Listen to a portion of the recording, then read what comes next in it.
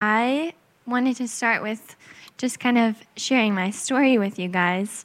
And the scripture connects with my story, but basically, I grew up in a Christian home, and I grew up going to Kanakuk, if any of y'all are familiar with that. It's a Christian athletic camp.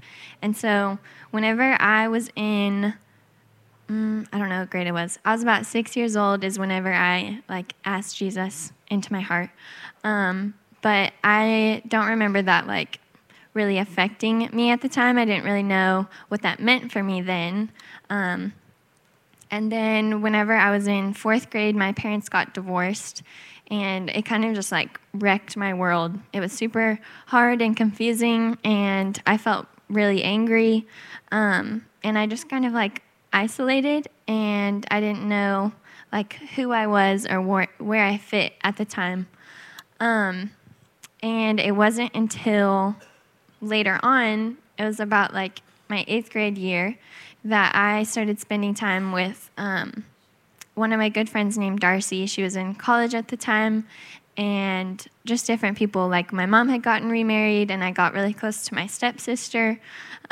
Different people who just were telling me about Jesus, and I was seeing something different than what I was feeling and experiencing at the time. They were just so full of this joyfulness, and I wanted to experience that. And so I started asking more questions and trying to kind of see what that meant for me. And then it was before my sophomore year of high school that I officially remember the gospel just changing my life. And I remember hearing that Jesus, I knew that Jesus died on the cross for me, but it was then that I was this man, Jesus, he walked the earth, and he died on the cross for me and paid for my sin. And he wants, he did that because he wants relationship with us. He wants to know us and spend time with us and be with us. And I just started to understand kind of why all these different people I was seeing this joyfulness that I didn't really understand. And so now I'm going to read y'all the scripture, and you'll see why I was sharing that stuff with you. But Philippians 1 through 11 says, Paul and Timothy, servants of Christ Jesus, to all the saints in Christ Jesus who are in Philippi, including the overseers and deacons, grace to you and peace from God our Father and the Lord Jesus Christ. I give thanks to my God for every remembrance of you, always praying with joy for all of you in my every prayer, because of your partnership in the gospel from the first day until now. I am sure of this, that he who started a good work in you will carry it on to completion until the day of Christ Jesus. Indeed, it is right for me to think this way about all of you, because I have you in my heart, and you are all partners with me in grace, both in my imprisonment and in the defense and confirmation of the gospel. For God is my witness, how deeply I miss all of you with the affection of Christ Jesus. And I pray this, that your love will keep on growing in knowledge and every kind of discernment, so that you may approve the things that are superior and may be pure and blameless in the day of Christ, filled with the fruit of righteousness that comes through Jesus Christ to the glory and praise of God. So, I just was thinking about how specifically in verse 6 it talks about how he starts this good work in us, and he promises that he's going to carry it to completion. And that's really where it starts, is deciding and putting our faith in knowing and trusting that Jesus died on the cross for us.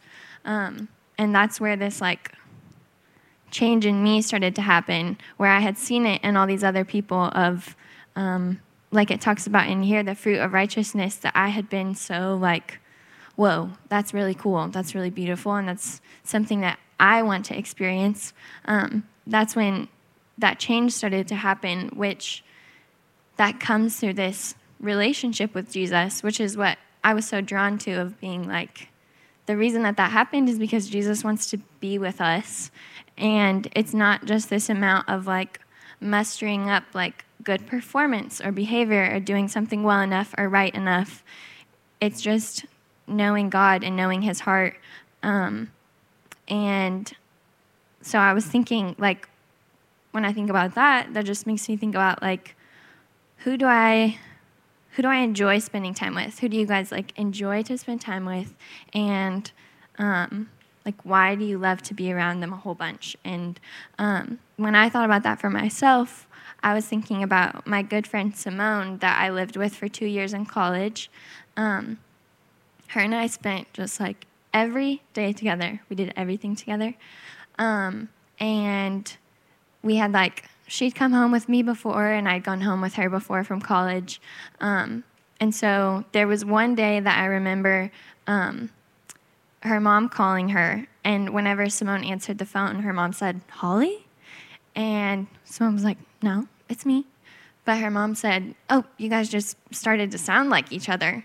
And I just think that is so true to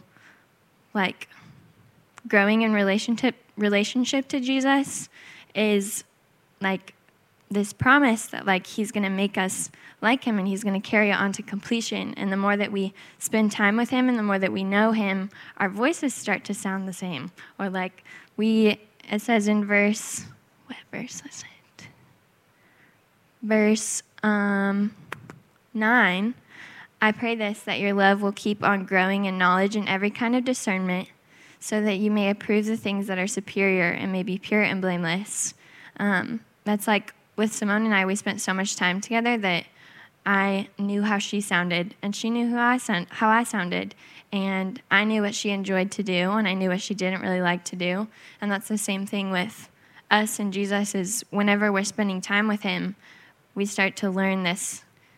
We start to grow in this love and discernment, which is just knowing if you have conflict with a friend or a hard conversation with someone, or you don't really want to do something, by then you the more that you're spending time with Jesus and know these things, then you know his heart, and you know what hurts his heart, and you know what honors him, and you know how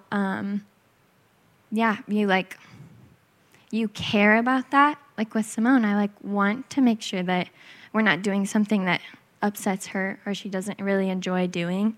But at the same time, I know that if I mess up or I hurt her feelings, with the Lord, there's nothing we can do that's too big or too wrong or too bad, because he's promised us that he is going to carry that on to completion. And he just wants to continue picking us up in his arms and walking us with him and growing more and more in the fruit of righteousness that comes. And that just becomes that becomes your joy and your delight when you're experiencing that, and you're experiencing how good he is.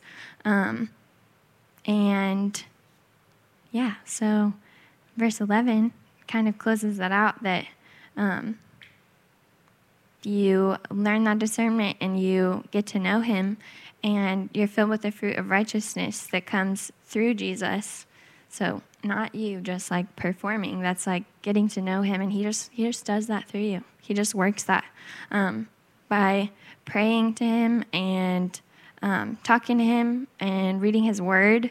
It says in Hebrews 4:12 that the word of God is living and effective and sharper than any double-edged sword, penetrating as far as the separation of the soul and spirit, joints and marrow. It's able to judge the thoughts and intentions of the heart.